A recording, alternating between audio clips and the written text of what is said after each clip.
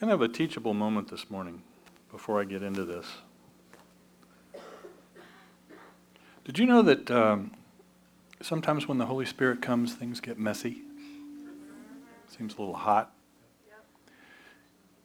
That runs counter to the way a lot of people think, because we're told in Scripture that our God is a God of order, which is true. But I think our God is also a God of enthusiasm. And so there are times when the Holy Spirit comes, and it doesn't always look like what we think it ought to look like.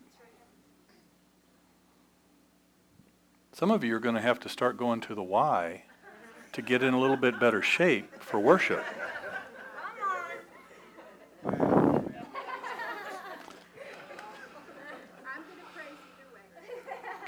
Because Lainey's worship is sort of a full body workout sort of thing. 20 minutes on the treadmill. That's right. I'm coordinated. I expect all of y'all to be powerful. So just keep that in mind, because my guess is that for some of you, what happened this morning was a little bit uncomfortable. You were like, well, I'm not so sure about this. Well, I am. And so you just have to understand that that's what real worship feels like, right? And so, like I said, get to the Y this week, and you'll be fine next Sunday. All right, let's pray before I get going here.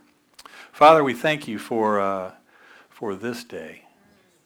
We thank you for all that you have given us, and we thank you for the opportunity to praise you for that.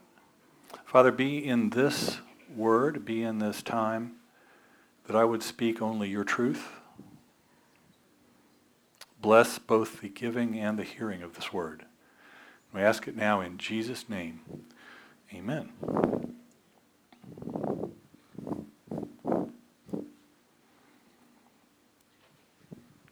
This is really sensitive.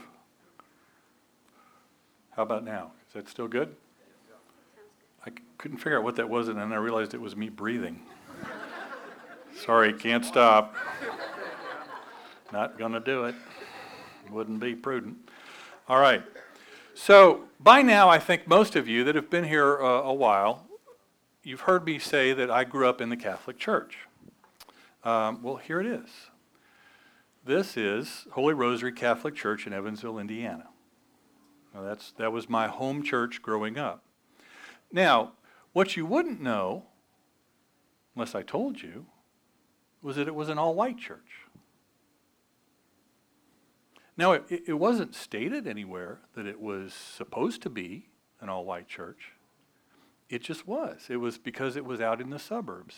It was in some new development in town, and there just weren't any people of color anywhere that were living out there. And so, for 8 years, I went to the grade school that was located right next to the church, Holy Rosary Grade School. And by the time that I finished 8th grade, the only interaction that I had had with a black person was a woman named Lethea Glass, who came to clean our house when my mother had cancer. Now, it's a little bit of an interesting side note. Lethea had a son whose name was Ron. And Ron went on to star as Detective Harris in Barney Miller. So he was a graduate of the University of Evansville in their drama program. So the city is very proud of him. And so from there, I went to Wrights Memorial High School. Seems like I went to a lot of stone buildings. And in 4 years at Wrights Memorial High School, I had maybe 3 black classmates and 1 black teammate. Then I went to Butler University. And in 4 years there, I had a total of 4 black teammates. And pretty much for the most part, they were the only blacks on campus. Now, if it's starting to sound like I grew up as a committed racist, I really didn't. I never heard my father say a single disparaging thing about any person of another color. If he had those views, he certainly kept them to himself, and I'm guessing that something would have leaked out in the 20-some years that I knew him. And there wasn't any real obvious racism that I was aware of going on in the city. In fact, Evansville was one of the stops of the Underground Railroad for slaves that were crossing the Mississippi River. They came into Evansville and then were routed north from there. And all of the public high schools in the city were racially mixed.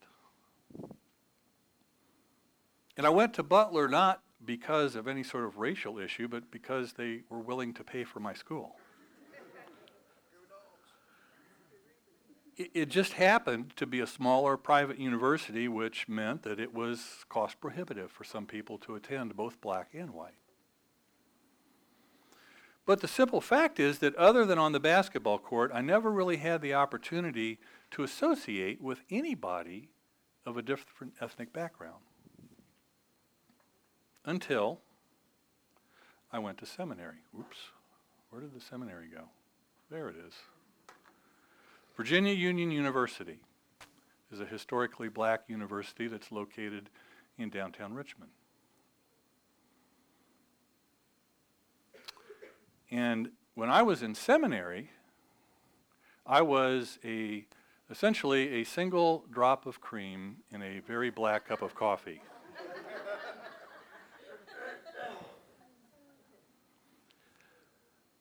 But I had a wonderful time there. I had a great experience. And it was really during that time that this whole idea of pastoring a diverse church really got birthed in me. And I think it was because I was exposed to different ways of looking at the scriptures and different religious traditions and wonderfully different music.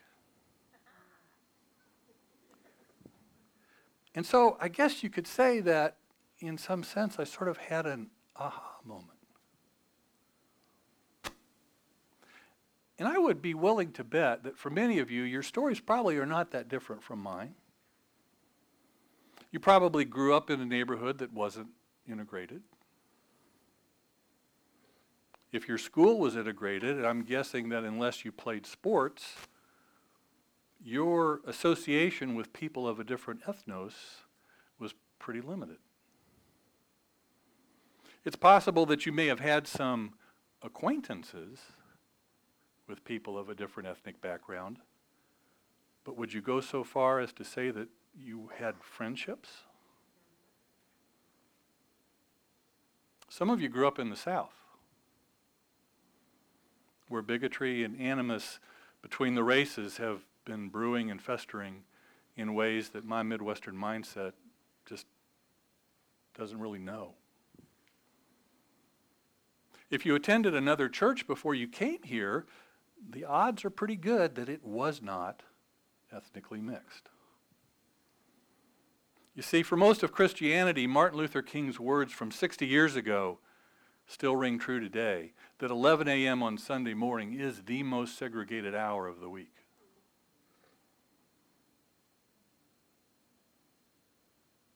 Have you had an aha moment when it comes to people of ethnic backgrounds different than your own? A moment when your eyes were opened to the worth and the value of all people, not just the ones that look like you. You see, as I graduated from Virginia Union University and began my journey of establishing this church, my aha moment came along for the ride. And because of it, one of the pillars of the Harmony Vineyard Way is diversity. And it says, we are committed to ethnic diversity. We believe all churches, and specifically our church family, should consist of people from every nation, tribe, and people. God's picture of the church in the book of Revelation. But as I have studied diversity, and I think most of you know I even got my doctorate in it, I've come to believe that diversity is only one side of a two-sided coin. And the other half of that is unity. Because you can't have biblical diversity unless you also have unity. Just as you can't have biblical unity unless you have diversity. So there's a corresponding pillar of unity in the Harmony Vineyard way, and it says this: together as a family, we will laugh, cry, struggle, succeed, disagree, and reconcile. And in all things, give glory to God who unites us in our faith. There's a number of places in Scripture that speak of this idea of unity and diversity. But I found one in an unusual place. It's in chapter 16 of Paul's letter to the Roman church, the very last chapter. It's what I jokingly refer to as flyover text. Now, you know what flyover states are? You know, all those states between New York and California that really don't matter to the social elites. You know, it's just, we got to go over them to get to the other good place.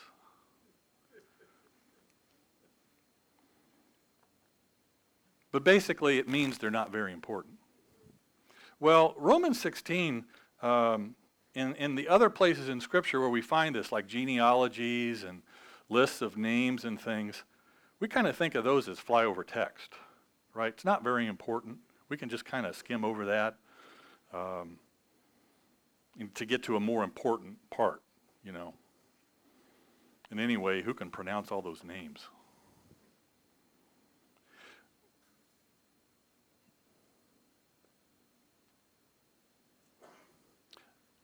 But I think if we think that way, we are essentially saying that they serve no purpose being there. But the honest answer is they do, and I really hope that I can prove that to you today. So if you have a Bible with me, or with you, I have one with me. But you can't have it. I need it. Turn to Romans 16, verse 1. And we're going to read through verse 16. So this is Paul at the end of his letter that he has written to the Roman church, and he's now giving out some personal greetings to people. So he says this. He says, I commend to you our sister Phoebe, a servant of the church of Cenchrea, that you may welcome her in the Lord in a way worthy of the saints, and help her whatever she may need from you, for she has been a patron of many and of myself as well. Greet Prisca and Aquila, my fellow workers in Christ Jesus, who risked their necks for my life, to whom not only I give thanks, but all the churches of the Gentiles give thanks as well. Greet also the church in their house. Greet my loved Epaenetus, who was the first convert to Christ in Asia. Greet Mary, who has worked hard for you. Greet Andronicus and Junia, my kinsmen and my fellow prisoners. They are well known to the apostles, and they were in Christ before me. Greet Ampliatus, my beloved in the Lord. Greet Urbanus, our fellow worker in Christ, and my beloved Stachys. Greet Apelles, who is approved in Christ. Greet those who belong to the family of Aristobulus. Greet my kinsman Herodian. Greet those in the Lord who belong to the family of Narcissus. Greet those workers in the Lord, Tryphena and Tryphosa. Greet the beloved Persis, who has worked hard in the Lord. Greet Rufus, chosen in the Lord, also his mother, who has been a mother to me as well. Greet Asyncritus, Phlegon, Hermes, Patrobas, Hermas, and the brothers who are with them. Greet Philologus, Julia, Nereus, and his sister, and Olympus, and all the saints who are with them. Greet one another with a holy kiss. All the churches of Christ greet you. All right. So who are these people? Who are these people that Paul is sending all of these greetings to? Well, let's take a look for a minute. So we'll start out with Phoebe. right? And more than likely, Paul's mentioning Phoebe first because she's the one who's actually going to Rome, and she's carrying the letter with her to bring it to the Roman church, okay? We know she's a fellow believer. She's more than likely a Gentile, and she comes from Caesarea. But what's sort of interesting about Phoebe is that she's a little bit more than an ordinary believer, because he refers to her using the Greek word diakonos, which can be translated as servant, but it can also be translated as deacon. However, with this official sounding addition of the church of Caesarea, it's more likely that Paul is identifying Phoebe as a holder of the office of deacon. Now, we have no solid first century evidence about the nature of the ministry of deacons, but it more than likely focused on care for the poor and the weaker members of the church. So they were sort of the caregivers, the ones that took care of the needy and those that didn't have anybody else. And so he's commending Phoebe really for two reasons. First of all, he wants the Romans to sort of receive her in the Lord in a manner worthy of the saints. And so that would include not only welcoming her into their fellowship, but it would also mean assisting her to find food and lodging and things like that. That's how you got those things, because there weren't hotels, there weren't restaurants, there weren't all those things that we know of today. So when somebody like Phoebe's traveling to a new city, the best way to ensure that you have those things is you get a letter of commendation from somebody who already knew those people, who can say, hey, this is a good person, please take care of her. And so that's what this part of the letter is with Phoebe.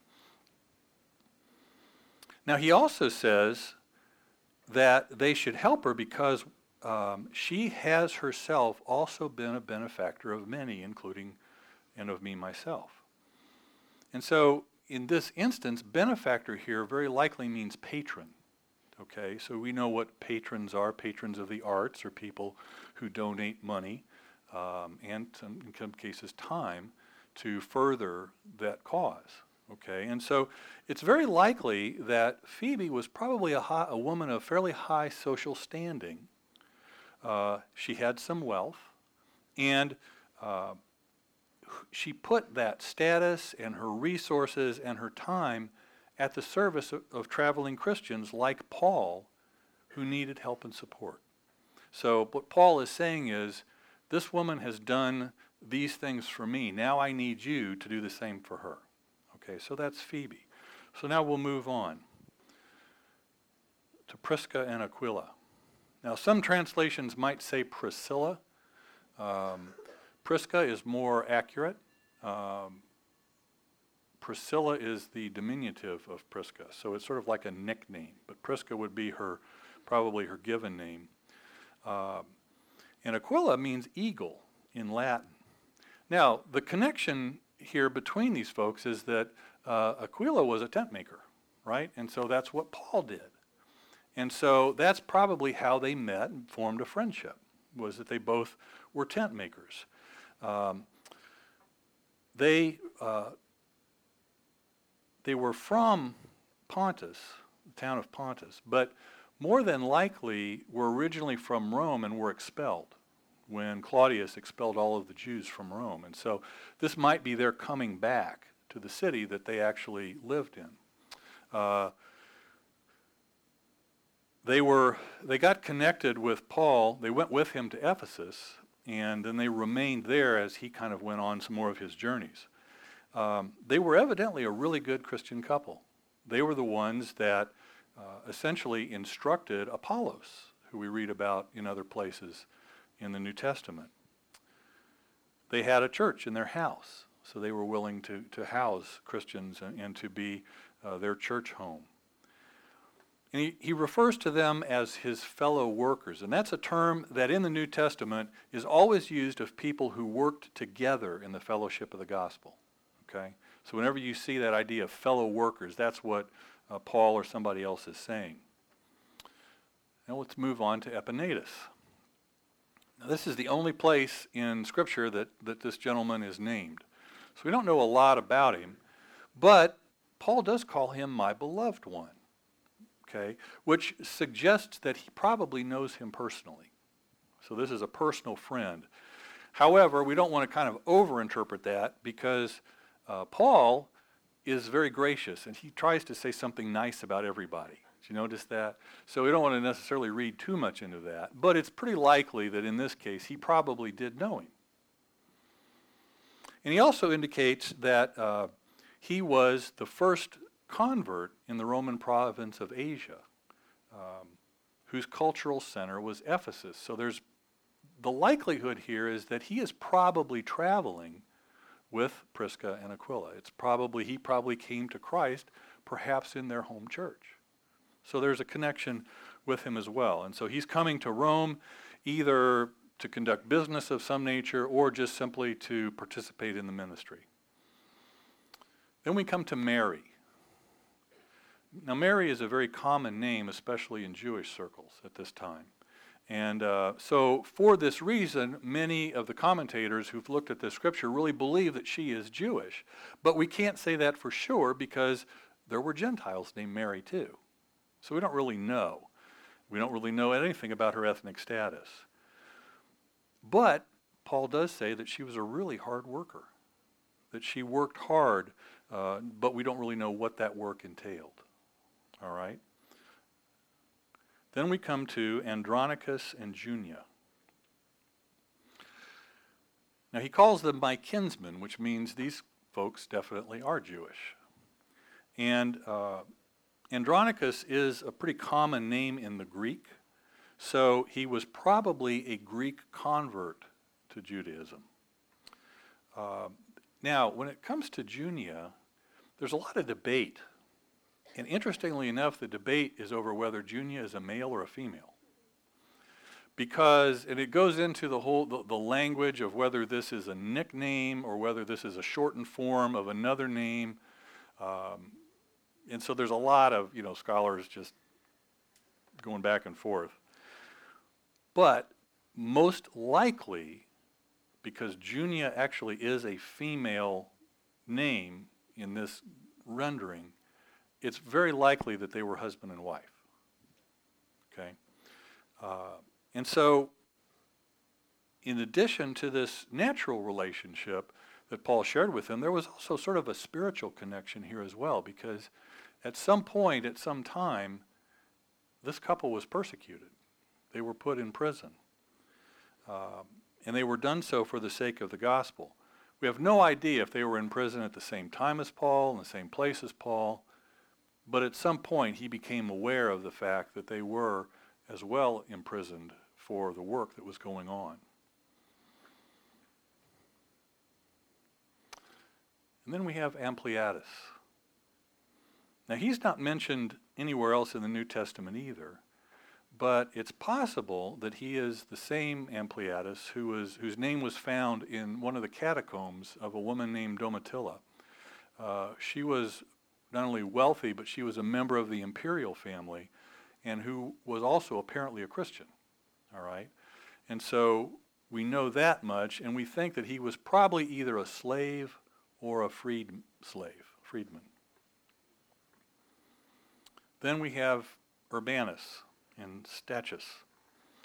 Now, Urbanus is probably a slave or a freedman, but unlike some of the other people that we've talked about, don't really believe that Paul knows him personally, really doesn't know much about him, maybe just only knows him by reputation, has heard the name, and so he's sending greetings. And poor Stachys, we know nothing at all about him. I guess there's just no way, given the name, or there's not enough clues in other texts outside Scripture to give us any indication of who he was. So he's unknown. Then we come with Apelles, who is approved in Christ, and then those of the family of Aristobulus. Don't really know anything about Apelles either. But he is honored by what, in Paul's language, because Paul says he's approved in Christ. And this could mean that he has somehow proved himself in some sort of a difficult test, or just something where his faith was sort of challenged, and he proved himself worthy. And so Paul commends him for that in this letter. Now, since Paul didn't greet Aristobulus directly, it's pretty likely that he was not a Christian, but his family is. Probably by family, what he's referring to are those who were members of his household, and in most cases probably slaves that came to know Christ. And it's pretty likely that this Aristobulus is the same one who was the brother of Herod Agrippa I.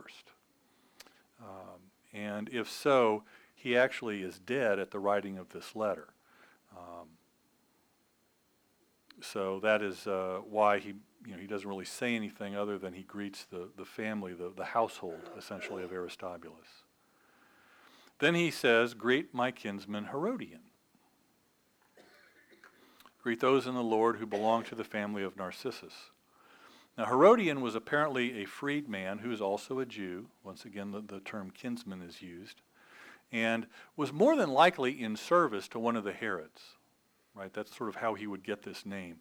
Because there's no other mention of a name like this anywhere in Roman documents and things like that. So the likely impression or the likely interpretation of this is that he was somehow a servant or served in the household of one of the Herods.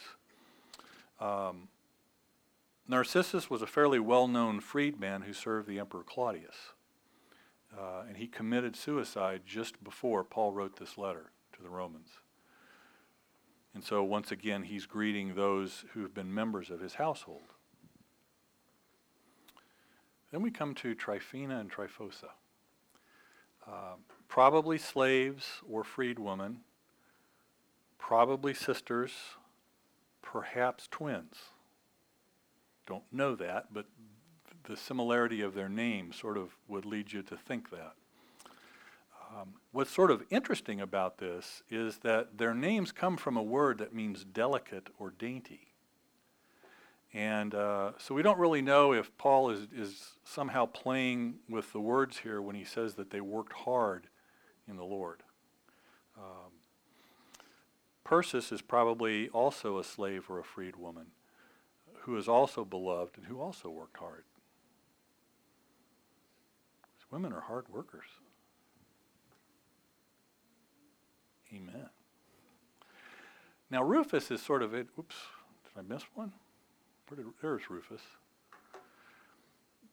What's kind of interesting about Rufus is that Rufus may be the son of Simon of Cyrene. Do you remember who Simon of Cyrene was? Helped carry the cross of Christ. Was pulled into this by the Roman soldiers. And if you read, going back in Mark's gospel and his account of the crucifixion, it mentions Rufus.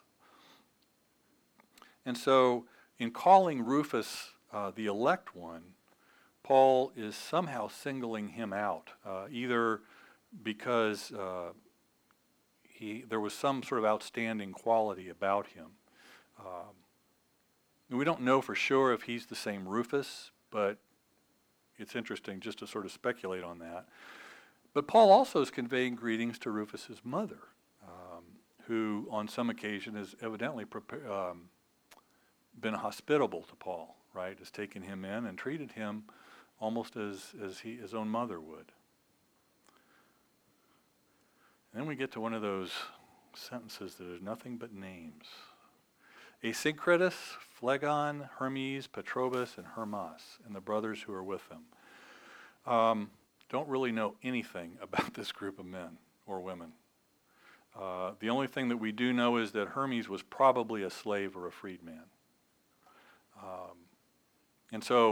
And the brothers who are with them would tell us that more than likely these guys are members of some sort of a home church, right? They're all part of the same church. And then the brothers are the ones that maybe Paul does not know or remember their names. Then we have Philologus, Julia, Nereus, and his sister in Olympus. Now, once again, the fact that we've got Philologus and Julia sort of put together here would indicate that they are probably husband and wife. And that Nereus and his sister, the way that is written, probably means that Nereus is their son, and that his sister, whose name Paul doesn't know. But this couple, too, have obviously opened their home and have a church that is meeting with them as well. And so the only name of those folks that Paul seems to know is Olympus. But it's very likely she was part of this church family that they were all a part of. And then we get to the final verse where he talks about greet one another with a holy kiss. All the churches of Christ greet you. Now this was a fairly common form of greeting in the ancient church, and especially in the Jewish faith. The kiss of peace was something that we know goes at least as far back as the 2nd century. Because it was at that time that it sort of became part of the Christian literature. I mean, growing up in the Catholic Church, I remember there was a passing of the peace that was part of our liturgy, where you were to greet. I didn't see a lot of kissing going on, but there were some handshakes, maybe a hug or two. That was back when I didn't think hugging guys was okay. I was like, not too sure about that. But what Paul's probably envisioning here is a worship gathering in which they're all together and this letter is read, and then they're to greet each other in this way. So those were all of the folks, at least in part, who make up this church in Rome. So let's break it down a little bit. There's 26 people that were mentioned by name, plus 2 other individuals that we don't know of, Rufus's mother and Nereus' sister. So the breakdown looks like this. There were 17 men, 9 women, 2 couples, 5 slaves, 2 persons of distinction, 3 fellow Jews, and 23 Gentiles. And I think we can draw at least 2 conclusions as we look at this list. First is that the church in Rome was extremely diverse. There were males, females, slaves, freedmen, Jews, Gentiles, the well-to-do and the well-thought of. It's a pretty diverse group. And you have to keep in mind, they didn't have racial constructs the way we do then. That's a more recent invention. That's not the way they thought back then. And so that group would represent a very diverse body at that time and in that place. And the second, that's maybe not as readily apparent, is that this is a very unified church. Now, why would I say that? Well, I'll tell you why. Because if you read the first 15 chapters of this letter, you would note the absence of any mention of any issues that are going on in this church. They weren't dealing with disorderly worship or false teachers or people thinking that they were more important than somebody else because of who baptized them. Those were all issues that show up in Paul's other letters to the other churches that he wrote. But he doesn't really bring any of that kind of correction to the church in Rome. And since he didn't hesitate to do it in other places, I have to believe he wouldn't have hesitated here. And so their conclusion I'm drawing from this is that it's very likely that there just wasn't that going on. And so the Church of Rome, at least in Paul's day, was both diverse and unified. Both sides of the coin I mentioned earlier. So I think the takeaway from this is pretty simple. Healthy churches are both diverse and unified. I'd like to make it more complicated than that, sound more scholarly or more intelligent, but the fact is, it's plain and simple truth.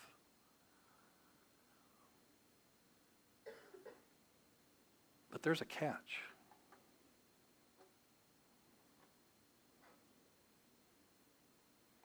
You see, signs on a wall don't make a church either diverse or unified.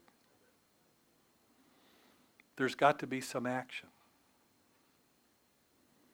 People must take these truths to heart and then act accordingly.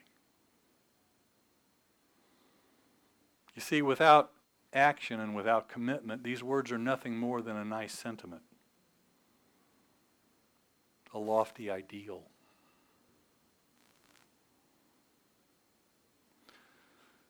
They sound good on a website, but they might as well be on a tombstone. Because a church that can't embrace them and live them out is as good as dead.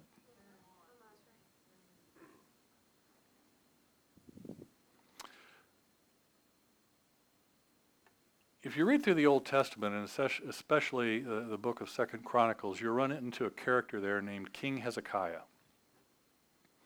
Now, Hezekiah was one of the good guy kings, right? I always describe reading through Kings and Chronicles as sort of like riding a roller coaster, because you've got good king, bad king, good king, bad king.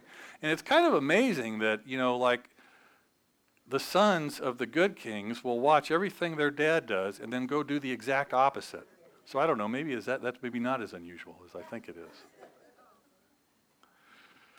But the other thing happens too. They watch them do evil, and then they go out and they go the other way. And that's what Hezekiah did, right?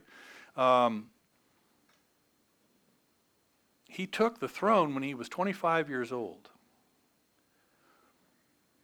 And almost immediately, he set about trying to rectify all of the wrong that his father, King Ahaz, had done. And it was at his urging and under his direction that we read this in 2 Chronicles 31. It says, all Israel who were present went out to the cities of Judah and broke in pieces the pillars and cut down the Asherim and broke down the high places and the altars throughout all Judah and Benjamin and in Ephraim and Manasseh until they had destroyed them all. It's referring to all of the places of idol worship. All the places that were evil in the kingdom of God, where there was only one to be truly worshipped. And so Hezekiah understood that. And even though his father had been a party to creating all of these places, he went out and he built these altars and he erected these poles. And they did some horrible sacrificing of children and things like that. Hezekiah didn't buy into it, and he went the other direction.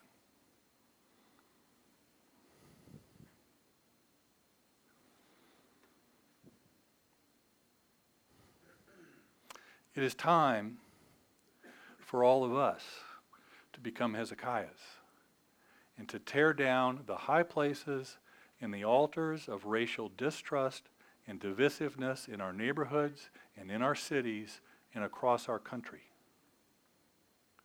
It is time for us to do right in the sight of the Lord, just as is credited to Hezekiah.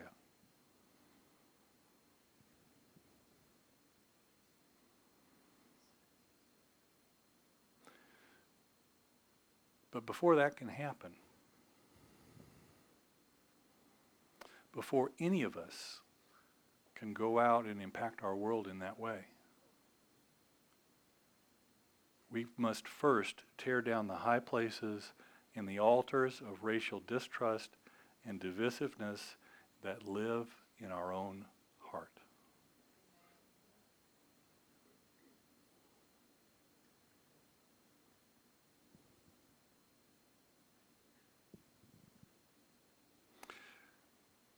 It breaks my heart to see trucks driving around the city flying the Confederate flag. I just don't get it. I mean, I understand, being proud of your culture or your heritage or whatever. Can you imagine I'm German, all right? I don't go around waving the Nazi flag. I'm thinking that wouldn't be looked too kindly by some people.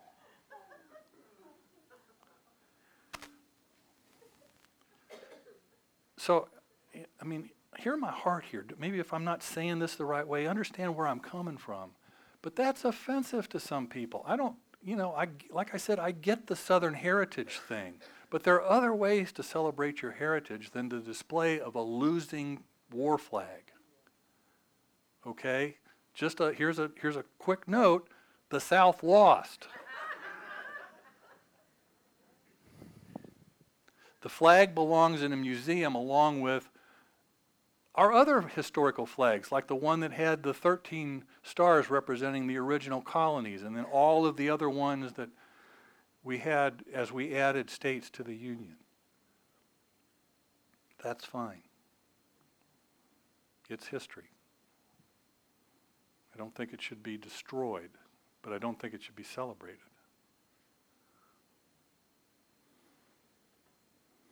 And I don't know what else, there may be that's brewing in you or has taken root in you somehow. But I just had the strongest sense that as we sort of close this for today, we're supposed to do something about that.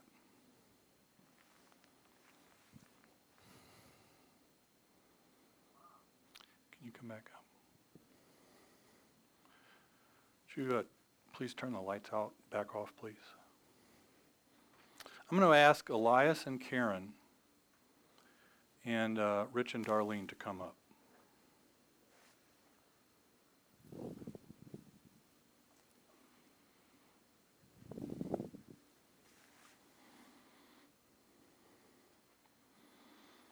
Why don't you guys go and stand over there, and you two stand over here. All right, in a moment I'm going to ask Lainey to just play some worship music. But like I said, before we can have any sort of credibility, before we can actually go out and affect our world in any way, we've got to get rid of what's inside of us.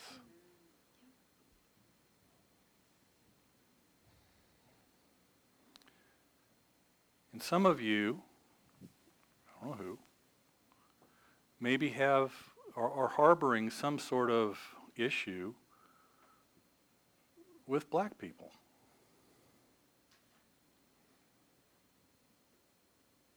And some of you may be harboring some sort of an issue with whites or with Hispanics. So here's what we're going to do. It's time to deal with that. We're going to get all that out today. We're going to just lay it at the foot of the cross. We're going to ask for forgiveness. We're going to repent of any sort of thoughts or actions or anything that we've taken in the past. And we're going to be done with it forever. Because like I said, we can't truly be a biblically diverse church unless we are unified. And so I have asked two of our elders, members of our elder board, Elias and Rich, and their wives, to come up and to be representative of those differing groups of people. And so if you are harboring anything, any sort of issue, anything, we're going to take a moment here and pray. But if there is anything negative of a racial nature that is still in you in some way, don't leave here unless you get rid of it. And what you don't have to come up and do that. But I would encourage you to. Because there's something profoundly powerful about expressing that and actually repenting of it to someone and then receiving the forgiveness that comes with it. And I can tell you that Karen and Elias are two of the sweetest people I have ever met. And if you have a problem, if you've had some issue, they're not going to judge you. They're not going to think less of you. They're just going to love you and offer you forgiveness. And I would say the same thing about Rich and Darlene. And they are sort of not only they are sort of the all other category here. All right. I wish we had more Hispanic members, but we don't right now. And so if there is some other people group that has been a sticking point with you, then I'd like you to go to them.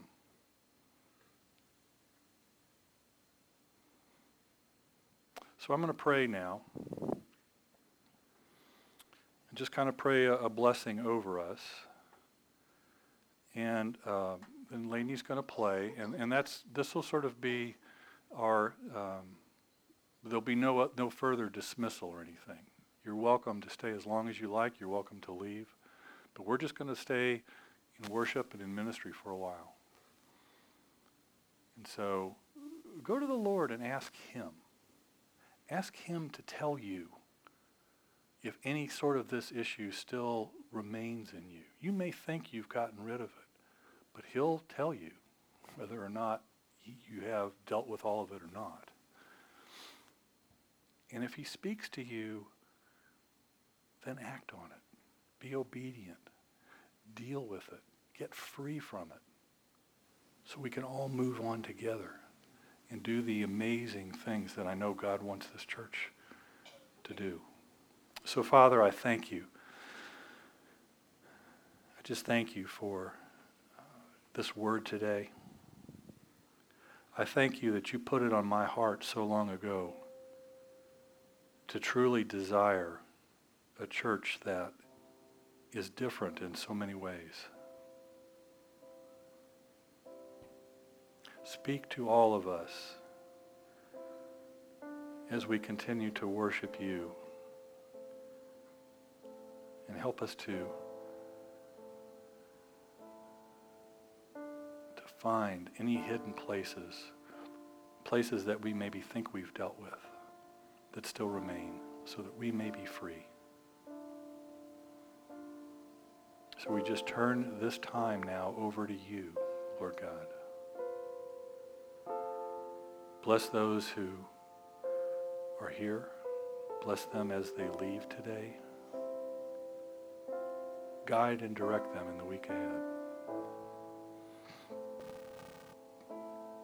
And we give you thanks and praise. And ask all this now in Jesus' name. Amen.